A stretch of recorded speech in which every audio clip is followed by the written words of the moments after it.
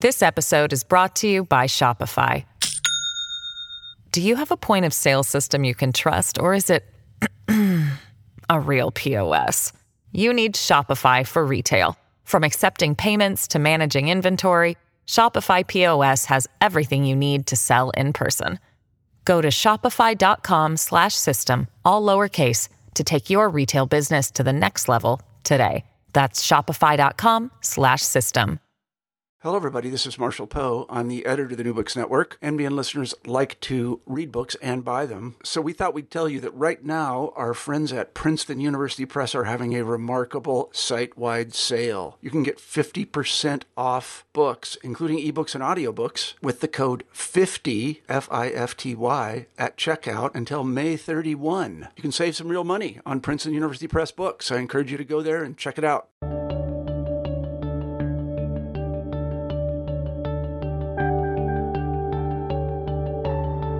This is New Books in Geography, a channel on the New Books Network.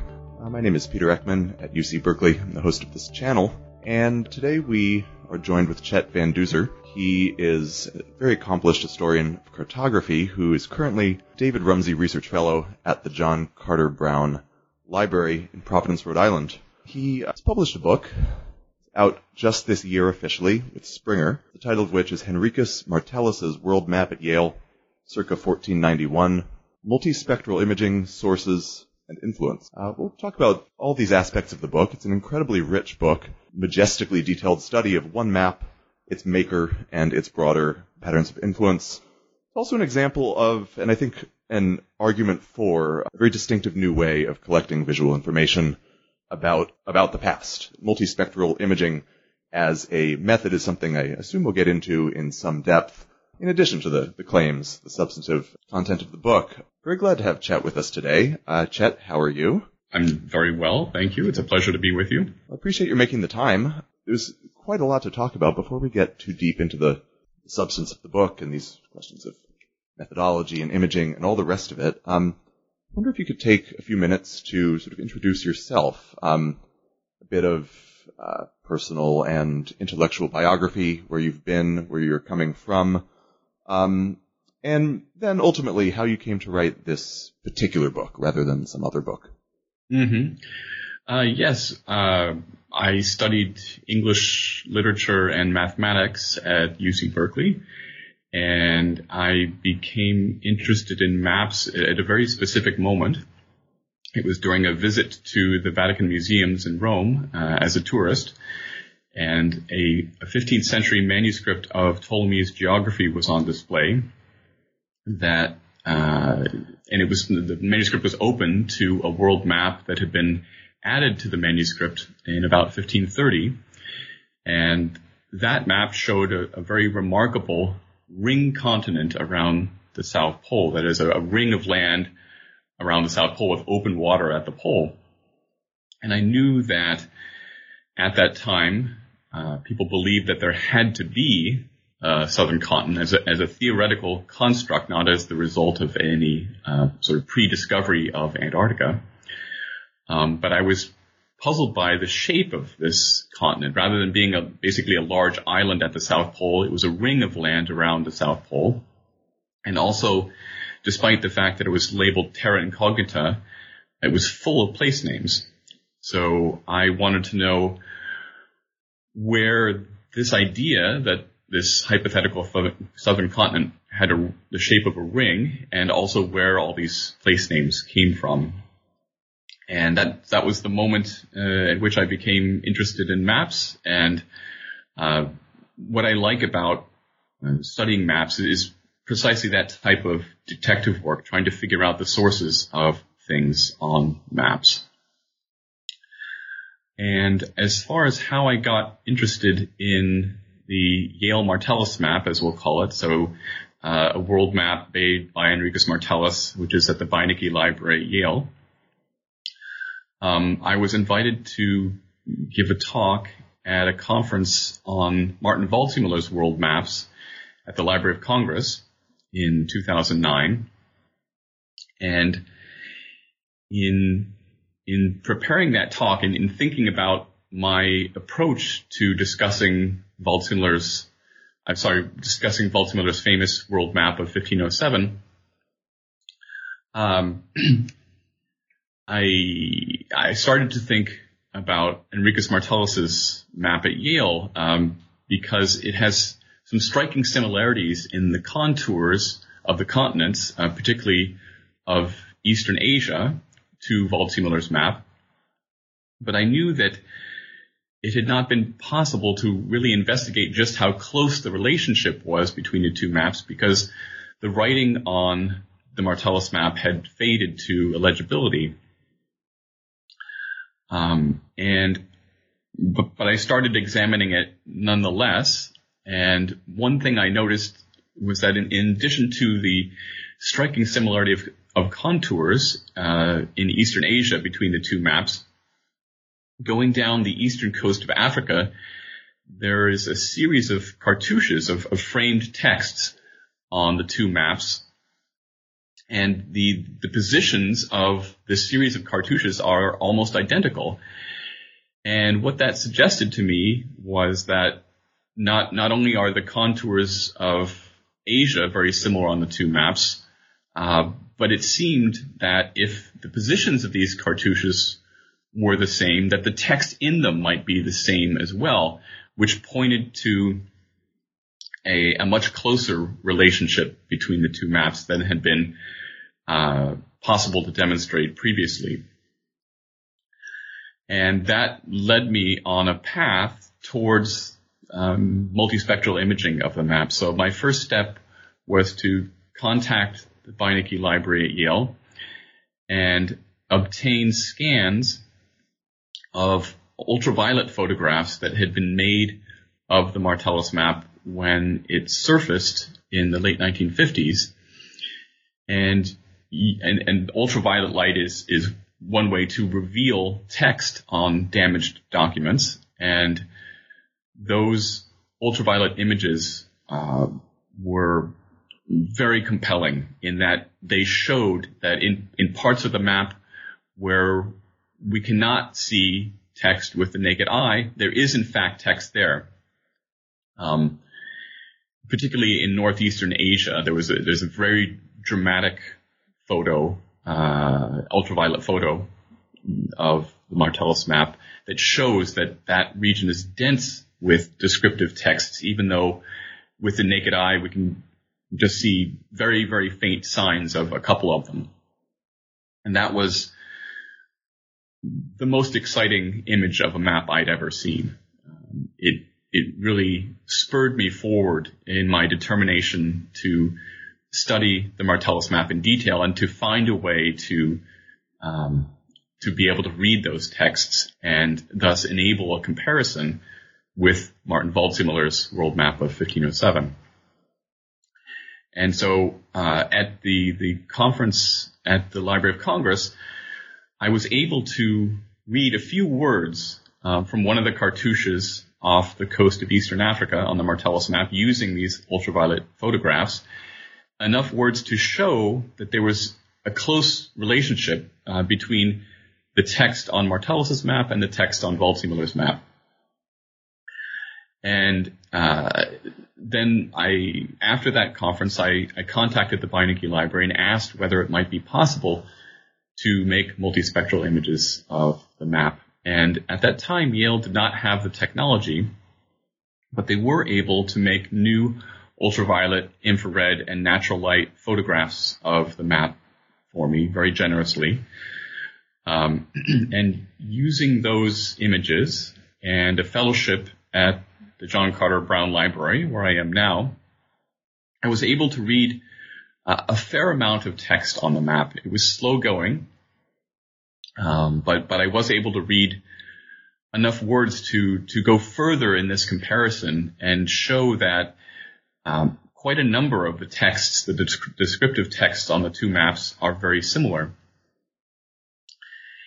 And then I got in touch with Gregory Hayworth, director of the Lazarus Project, which was then at the University of Mississippi, now at the University of Rochester, and began to talk with him about the possibility of making multispectral images of the map.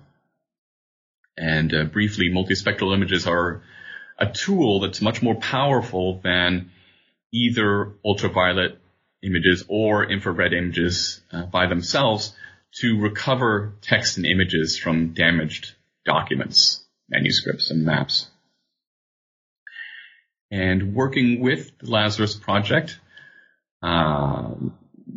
we planned how we would go about imaging the map, and we obtained from the National Endowment for the Humanities a grant to fund that imaging project. And we went to the Beinecke Library in the summer of 2014 and made the multispectral images over the course of a 10-day visit to the Beinecke. And with multispectral images, it is not the case that one takes the images and suddenly everything is revealed. The magic is in the processing of the images. And we can talk more about that later, but the processing, which in this case was an interactive procedure between myself and Roger Easton at the Rochester Institute of Technology, who did much of the processing. So Roger would process some of the images of the map, which would reveal some of the text, and I would make a PowerPoint and send it back to Roger indicating the areas of the map where there was text that I still could not read yet, and Roger would try a different technique to try and bring out that additional text. So this process took many months, and finally resulted in these processed images revealed much of the text on the map, and that enabled the study of the map that has become this book by Springer. So that was a very long description of how I came to write the book, but it was a very long procedure of many steps of increased access to the text on the map. It's great to hear you tell it in this way, and I mean just the way in which the origin story of the project, in a sense, resides in that initial glimpse of the map. The image has this kind of propulsive force in sort of inducing you on to follow this long and very complex path. We will talk about all of this. We will talk about the methodology in some depth, what it consists of, what your role and the role of these various sort of technicians in the process. This is all fascinating. And before we do that, I suppose it makes sense to briefly, I mean, to the extent that we're able to ascertain this, to talk about who Henricus Martellus was exactly. Who was he? Where was he? Mm-hmm. How did he do his work? And how do we know? Yes, well, unfortunately, we know very little about Martellus. We know that he was a German. He signs the map at Yale, Henricus Martellus Germanus.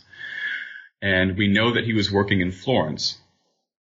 But beyond that, we have very little in the way of documentary detail about him. So what we do have are his works, which consist of the maps in two manuscripts of Ptolemy's geography. So the geography had been written by Claudius Ptolemy in the 2nd century AD, and the maps seem to have been recreated in about 1300 in Constantinople, and from that point had this rapid and wide diffusion in Italy and from there to the rest of Europe. And so Martellus made the maps in two of the surviving manuscripts of Ptolemy's geography. The other works we have by him are manuscripts of an Islario, or Isolario in Italian, an island book.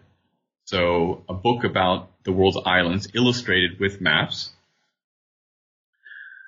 We also have a relatively small printed world map. It was printed by Francesco Roselli, And I don't think there can be any doubt that the cartography, although it's not signed, that the cartography was by Henricus Martellus. And then we have the world map at Yale, which is much, much larger than either the printed world map I just mentioned, or the world maps that survive in some of his manuscript island books. So it's a very different work, the world map at Yale, and a much more ambitious work, not just in terms of its size, but also in terms of its coverage of the Earth's surface. He goes further to the east and includes Japan on the world map at Yale. So again, unfortunately, we have very little documentary evidence about Martellus's life, so we really have to draw conclusions about him based on his works. That's good. Yeah, I mean, most of these, many or most of these maps that you mentioned are reproduced in some form in the book. Very, very rich images. It's, of course, impossible to transmit these in full in the context of an audio interview such as this, but the book is a visually very exciting document. It's also worth noting that there's sort of another layer, another component to the visual content of this project that appears online only. Through Springer, there are some additional images that are not reproduced in the hard copy of the book, which are most definitely worth exploring. There's a pretty extensive methodological appendix in the book, and then there's sort of this other realm of imagery that I think enriches the analysis still more. And some of the images, some of the maps that you name, I think the ones from his work on Ptolemy's geography are particularly rich, particularly evocative in their coloration and aspects of their detailing.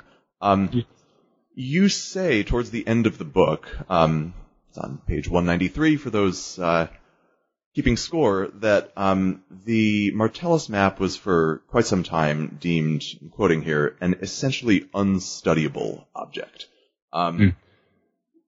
It's a strong statement, but everything that you lay out about the condition of the document and the potential gains, the sort of disparity between the document seen under natural light and the document now seeable through multispectral imaging, I think gives some credence to that. I'd like to talk about that method in some depth, I guess. I defer to you, of course. I'd like to know just sort of what this looks like in practice. What kinds of gains are made possible by multispectral imaging? What new kinds of information emerged? You mentioned your desire to decipher different legends, different descriptions of components of space. That's one part of it, certainly, the textual aspect. I suppose thinking about the coloration, the ways in which the outlines of the continents are rendered is sort of another level. I leave it to you. I'm curious about what this process looks like, just quite literally what multispectral imaging is and what sort of labor goes into making it possible, but then also in sort of a evidentiary and conceptual sense, what new kinds of knowledge come to the fore? Yes, well, I should begin by saying that it's quite a laborious and involved process. The basic idea of multispectral imaging is to take a series of images, digital images of the object at specific frequencies of light. And those frequencies, depending on the project, there might be, say, 12 or 14 of them. And they would include ultraviolet, range through the visible spectrum, and go into the infrared. And typically, each of those digital images will reveal something about the object. And the idea of multispectral imaging is to, having taken those images, each of which, hopefully, maybe not all of them, but many of them reveal something about the object, to digitally combine those images into one in a way such that what is revealed by each of them is visible in the final product. So very simplifying considerably, that's the idea. The way that multispectral imaging used to be done was that a bright white light would be shown on the object.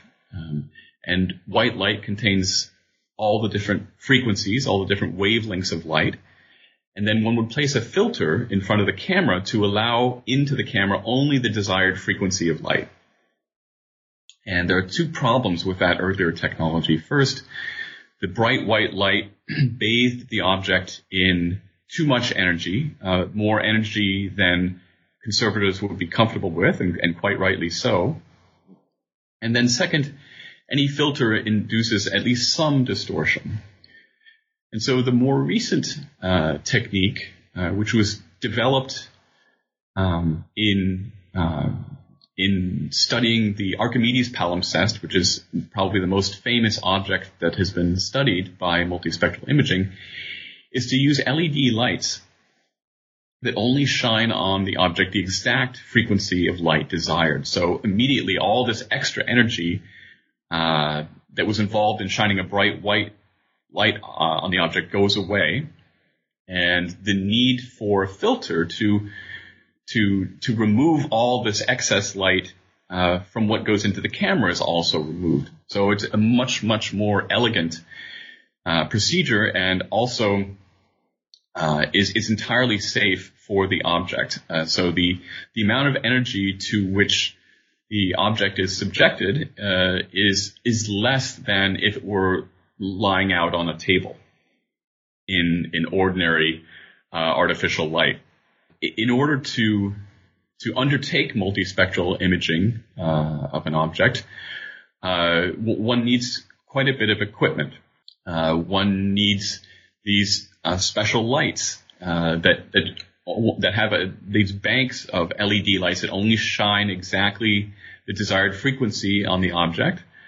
One needs a special camera, and in particular, a camera with a special lens that does not. So a normal glass lens it causes distortion in ultraviolet light as ultraviolet light passes through it. So ultraviolet light does not pass through a normal glass lens the same way that natural light does, which results in the images taken at ultraviolet frequencies not being registered the same as those taken with natural light. And then one needs a computer to control both the camera and the lights, and particularly the exposures. And setting up this equipment is quite an undertaking. So making sure that that everything is calibrated correctly. It's also important that the spatial relationship between the camera and the lights remain constant throughout the imaging.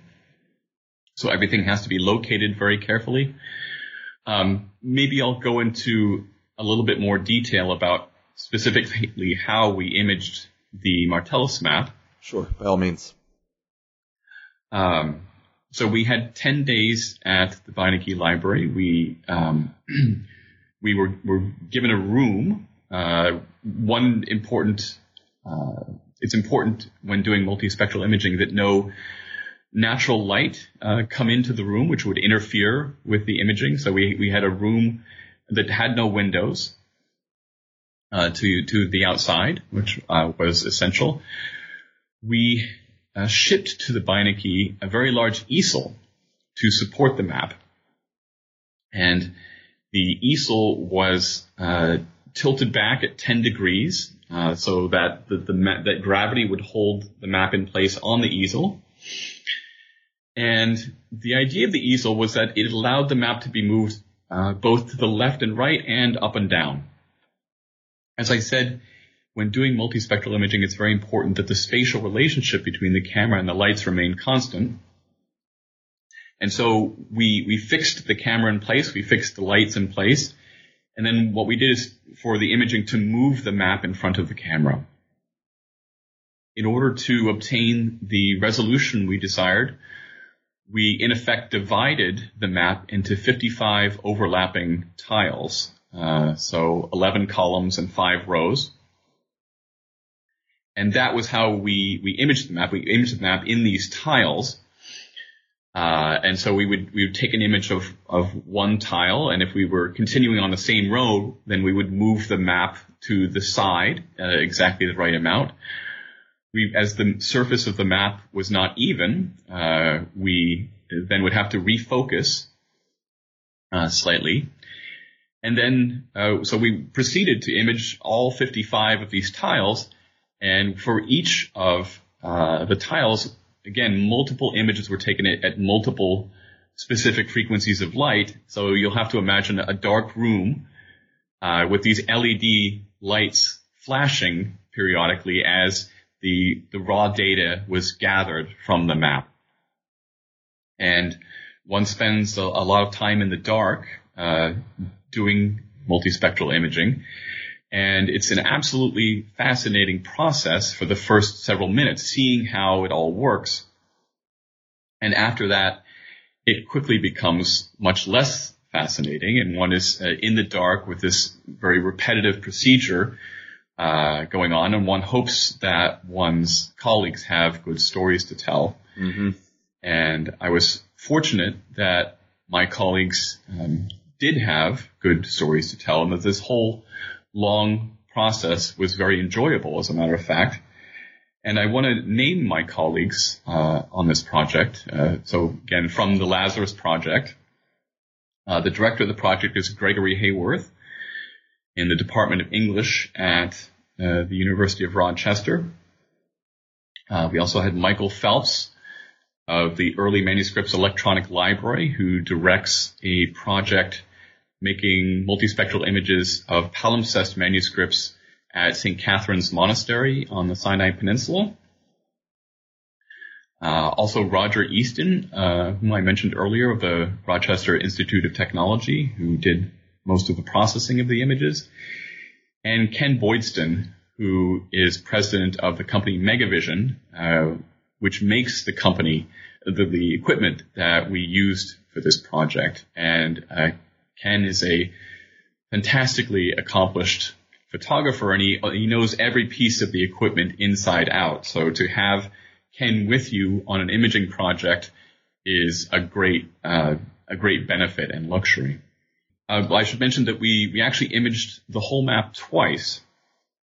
We budgeted, because multispectral imaging is a complex procedure, various things can go wrong, so it's prudent to budget more time than an optimist would.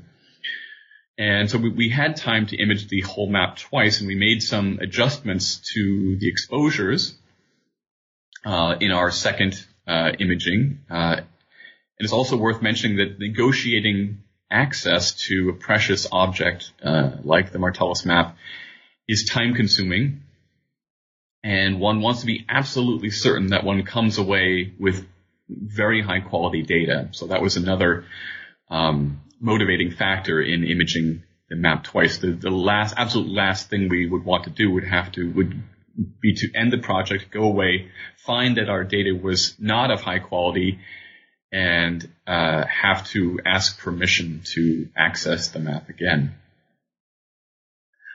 So yes, we imaged the whole map twice with some adjustments to the exposures, but as a matter of fact, both sets of data were of very high quality, which was gratifying. That sounds great. And then in terms of you mentioned this, I guess, 55-fold division of the map into tiles. If I'm not mistaken, each one of those 55 tiles can be viewed individually in the online material at a pretty great resolution. Yes. So the idea with the tiles was twofold. First of all, to be able to study the map in parts, so that one didn't have to have a gigantic image of the whole map. One could open a large but still reasonably sized file in order to study the details of the map. And then also the tiles were overlapping so that they could be stitched together. So we're able to generate images of portions of the map and the whole map as well. But yes, with the online images, the supplementary images to the book, part of the idea was to be able to show the reader some of the specific images that enabled readings of place names and texts on the map that had been difficult to achieve. This episode is brought to you by Shopify. Do you have a point of sale system you can trust, or is it a real POS? You need Shopify for retail. From accepting payments to managing inventory, Shopify POS has everything you need to sell in person. Go to shopify.com/system, all lowercase, to take your retail business to the next level today. That's shopify.com/system. Great. It's great to hear all the details of the process. It is an enormous undertaking, and the book reflects that just in the richness of the source material and the analytical grain of the project. It's clear, as one gets into the core chapters of the book, that you're really quite interested in this map, as bound up in sort of wider circuits of influence. You spend quite a bit of time specifying how it might relate, how it might have exerted a kind of influence on a few other particular mapping projects, and a few other, I guess, canons of geographical knowledge. In particular, this 1507 map of Waldseemüller. Mm-hmm. I guess most famously or understood to be the first map that names America. And you make a series of claims that Martellus has been vastly underrepresented as a source, as a crucial influence on the Waldseemüller map. I wonder if you could speak to that in some depth, I guess, talking about some of the similarities and how you've ascertained those similarities, but also some of the crucial differences and how we might account for these. Yes. So, as I said earlier, what had motivated my interest in the Martellus map was precisely the possibility of comparing it in detail with Martin Waldseemüller's 1507 world map. The 1507 world map is a printed map, but survives in only one exemplar, which is at the Library of Congress. It's famous for being the first map to apply the name America to the New World, so it's been called the Birth Certificate of America. And it's also famous for being the most expensive map ever purchased. So the Library of Congress purchased it for $10 million, half with public money and half with privately raised funds.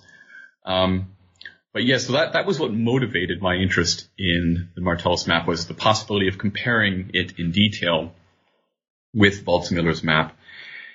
And it quickly became clear to me that Martellus's map was an absolutely essential influence on Waldseemüller. And in particular, Waldseemüller copied a great number of the descriptive texts on his map from Martellus. And there really can be no doubt about that, in that the location of the texts on the two maps are the same, and the wording is, although in many cases not absolutely identical, it's very, very similar. And so, again, just to reiterate that, so Waldseemüller copied a great number of descriptive texts from Martellus. At the same time, it bears mentioning that in general he did not copy many place names, many toponyms from Martellus. And that was an interesting result. I had been inclined to assume that if Waldseemüller had Martellus's map in his workshop, that he would not copy just the descriptive text, but various other things as well. And that turned out not to be the case. And really, that's where studying the relationship between the two maps becomes more interesting. So Waldseemüller was not just copying wholesale. In fact, he was making very judicious use of Martellus's map, this source that was very important to him. And he had more recent sources for place names, for example, on the coast of Africa. So that was a part of the Martellus map that scholars had expressed considerable interest in. So if we could read the place names on the coast of Africa, we could see where Martellus's information fell in terms of the process of Portuguese voyages of exploration down that coast. And it turned out that Waldseemüller had copied almost none of the place names on the coast of Africa from Martellus, precisely because he had a more recent source, another map to copy from in that area that had more recent information than Martellus did. So what emerges is a very interesting view of a cartographer, Martin Waldseemüller, at work.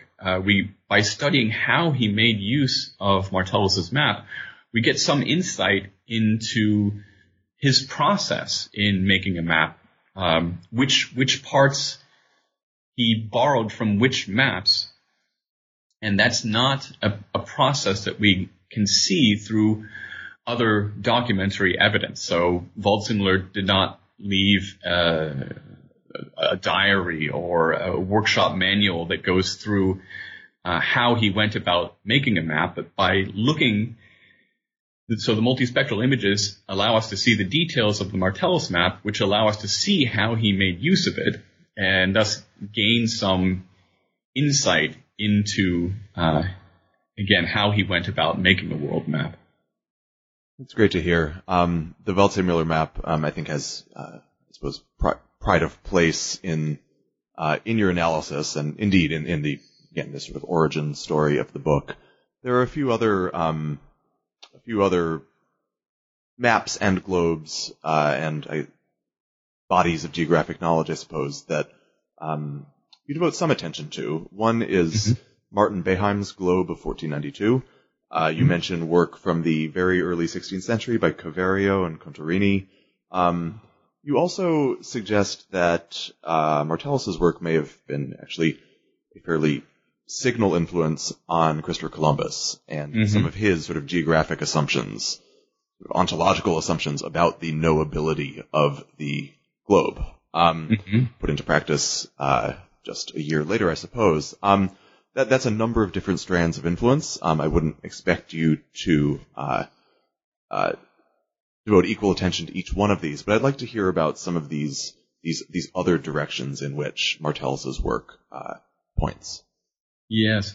So I'll begin with Christopher Columbus.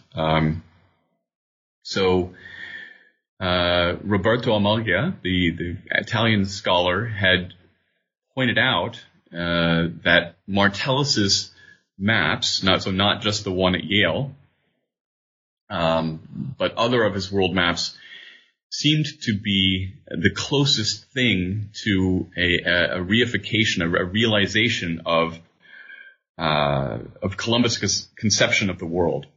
And when the map now at Yale, the Martellus map now at Yale, surfaced, R.A. Skelton, the British cartographic historian, and Roberto Amalia studied the map and suggested that this cartography, that Martellus's cartography, so let's say probably not, in all likelihood, the exact physical map that's now at Yale. It's very unlikely that exact map was in Columbus's hands. It's likely that Martellus made other similar large detailed world maps, but that cartography had in fact influenced Columbus, which is a very bold claim to make, but there's good evidence to support it.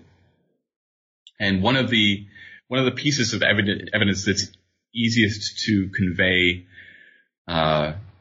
succinctly, I go through the others in the book in some detail, but the one that's easiest to convey concisely is that Columbus's son wrote a biography of his father, and in that biography he says that my father would certainly have discovered Japan had he not believed that it was oriented to the north and south. That is, that the island's principal axis ran to the north and south. And that is how Japan is depicted on the Martellus maps. That is, with its principal axis running north and south. And at the time, the only information about Japan that was available in Europe came from Marco Polo. And Marco Polo does not specify, does not go into detail about the geography of Japan at all, and does not say anything like that the principal axis of the islands ran north and south. And in fact, there is no other surviving document, either cartographic or textual, that says that the principal axis of Japan ran to the north and south. So the only document we have of that nature are Martellus's maps. So we have the world map at Yale, which shows Japan with precisely that orientation. And then in one of his island books, Martellus includes a separate map of Japan and also gives the island that same orientation there. So those are the only documents we have surviving that give the Japan the same orientation that Columbus believed it had according to his son.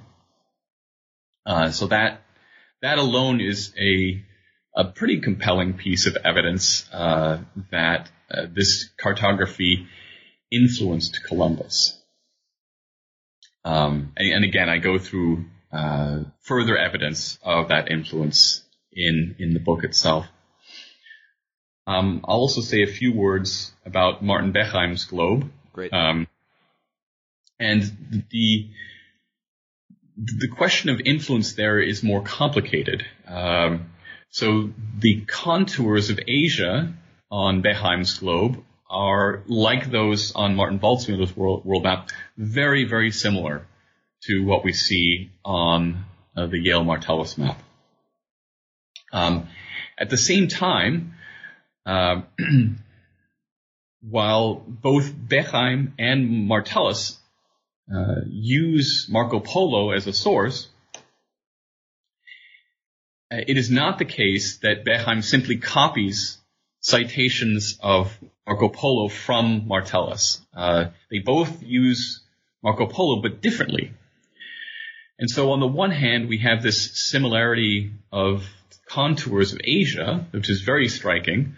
But on the other hand, we have these significant differences in the descriptive texts on the interior. So what that means is that Beckheim was not borrowing from Martellus in every aspect of his map.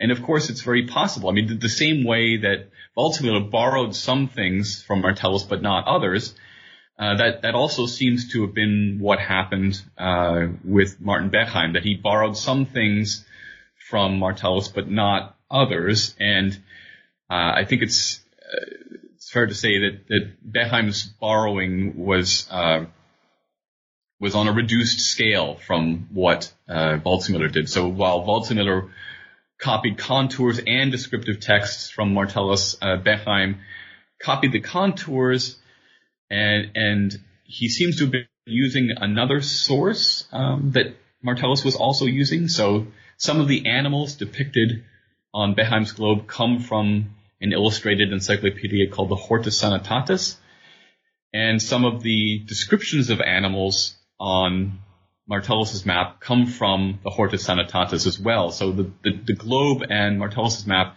share that source, which is another link between them. But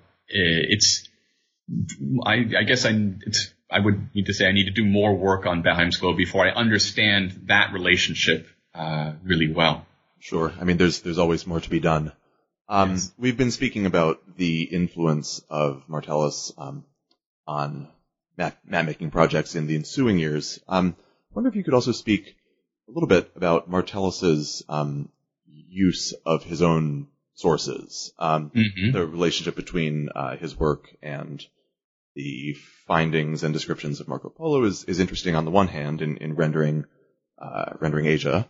There's of course a broad familiarity with Ptolemy's geography that you indicated earlier. One of the more surprising and significant claims that you put forward is about how Martellus made use of African mapping traditions, particularly in rendering Africa, sub-Saharan Africa, in particular. Could you speak to that? Where do we see that? How does that come through? And how does it matter? Yes. So one of the very interesting characteristics of the Martellus map is the shape that he gives to southern Africa. So although on Waldseemüller's map, southern Africa has a shape that's quite recognizable, it's fairly accurate. The shape of southern Africa on the Martellus map is very distinctive and unusual and surprising. There's a huge peninsula that juts to the east at the southern part of the continent, and it seems to have the shape of a human foot with the toe pointing to the east, to the left, or sorry, to the right.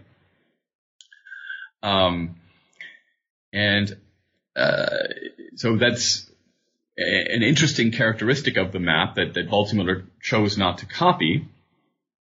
And it also raised the question of where Martellus got this idea. And so the Southern Africa was definitely an area of interest for me on the map.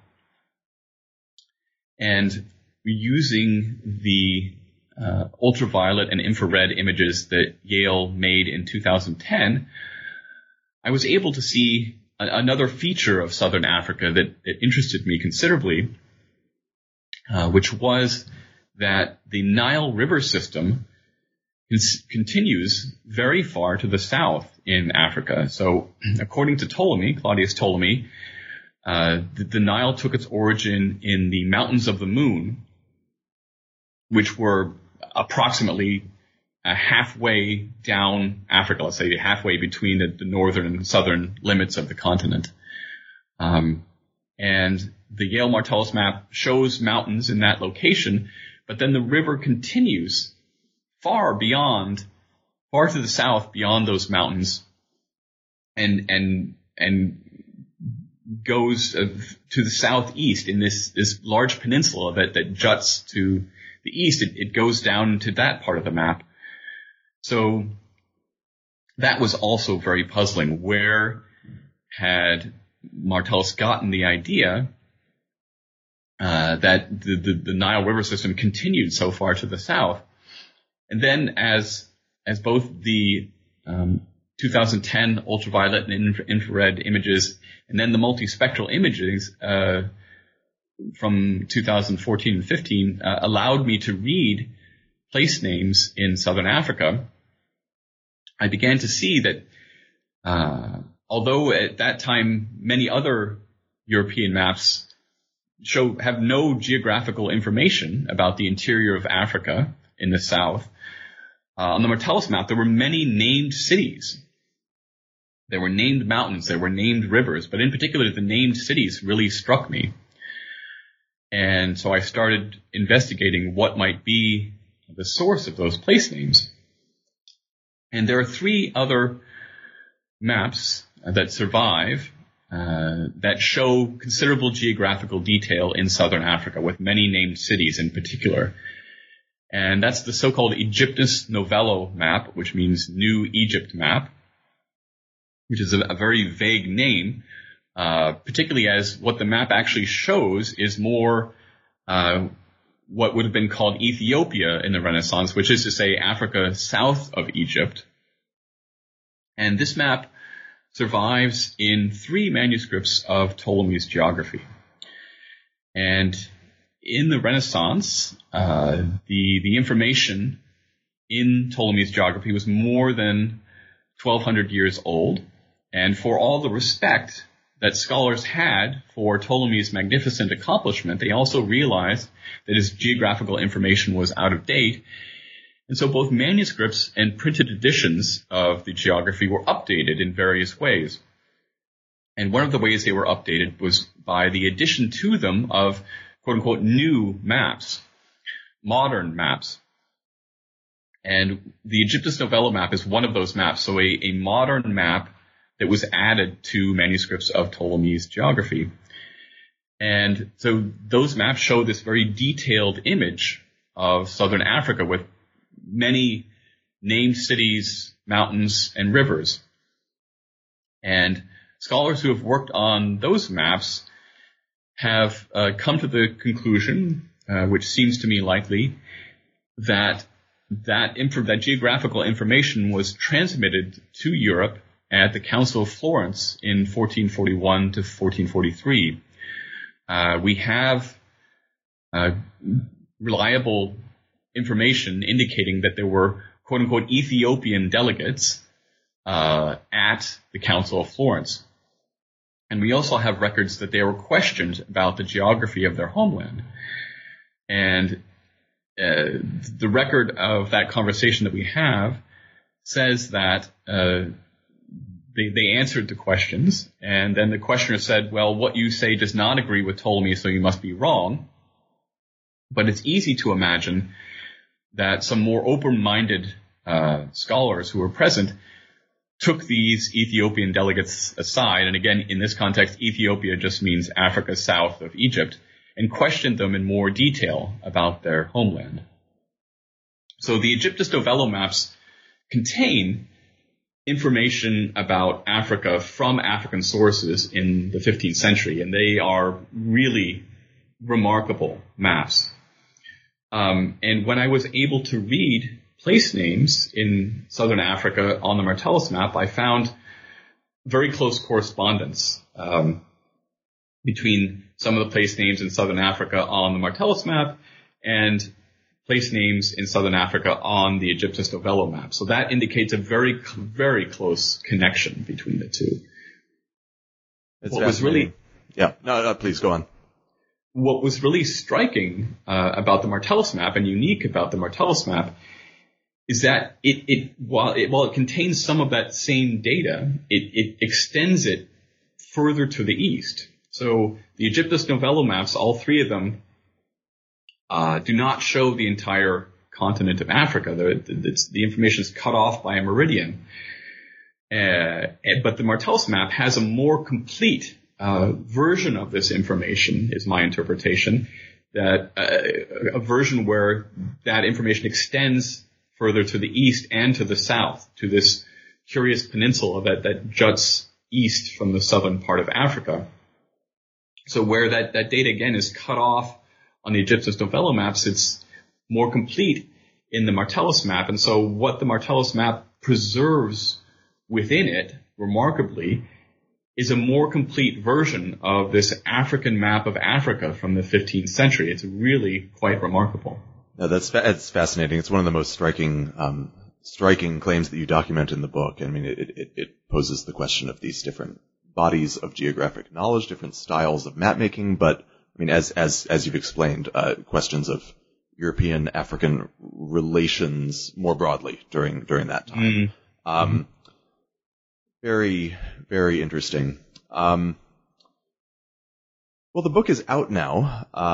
It's 2019. Springer has brought this to press. It's a great looking book. We discussed the auxiliary material as well. It's incredibly well sourced, in many languages. It's a visually rich project, and I think readers will find it very rewarding to explore. Now that it's out, I wonder if you might be working on another book project, perhaps based on some of this material or on this methodology.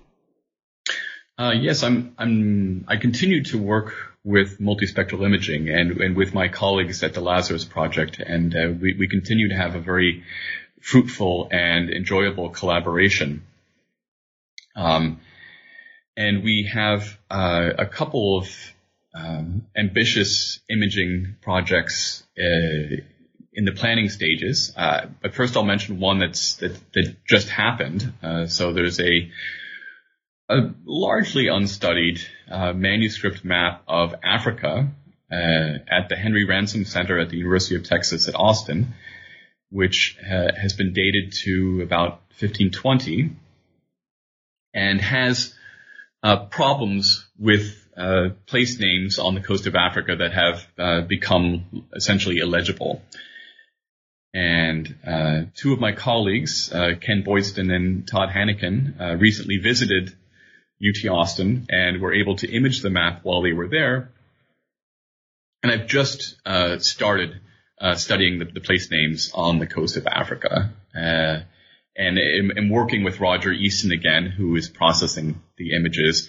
And we're having a discussion similar to what we had in the course of our work on the Martellus map. That is, Roger sends me processed images, and I send back questions about whether there's any way to reveal a bit more of the text on the map. So I'm excited to see what that map will reveal and what it shows us about its place in the history of the cartography of Africa.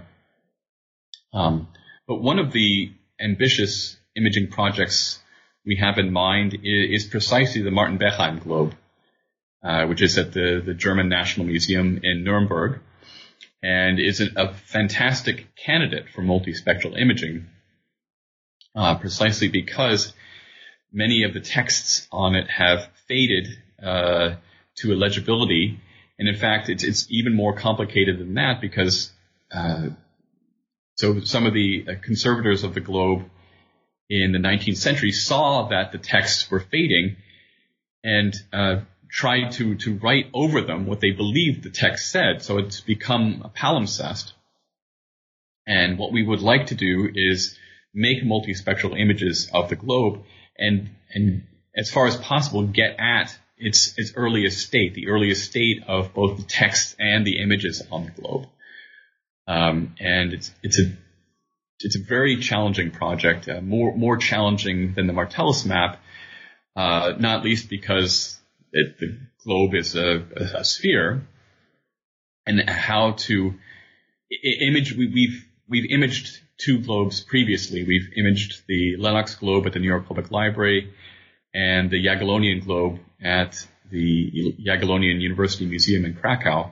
So we have experience with globes, but those were both quite small, and the Beckheim globe is larger, and it's in a metal stand, and not all of the stand can be removed, and the globe doesn't rotate freely in the stand. So this is a project that will require a lot of very careful planning in order to be carried out effectively. But it's something we're very excited about and very determined to do. That's a very exciting prospect. It's clearly grown out of the current project, or out of this book in a fairly natural way, and we will have at least two very finely rendered examples of this methodology, making the case for its viability, its import, its excitement in unearthing these new dimensions of cartographic knowledge about the past. I look forward to it. I assume other readers of this book will be looking forward to it as well. We've been discussing a book by Chet Van Duzer here, the title of which is Henricus Martellus's World Map at Yale, circa 1491, Multispectral Imaging, Sources, and Influence. It's a long title, but it really is all in there. I think we've covered many dimensions of the book. This is New Books in Geography, a channel on the New Books Network. My name is Peter Ekman, host of the channel. Thank you, Chet, for taking the time. This has been fascinating. Thank you, Peter, very much. I hope we'll talk again soon, and I very much encourage listeners to seek out a copy of the book. I look forward to that too, Peter. Thank you. Thanks a lot.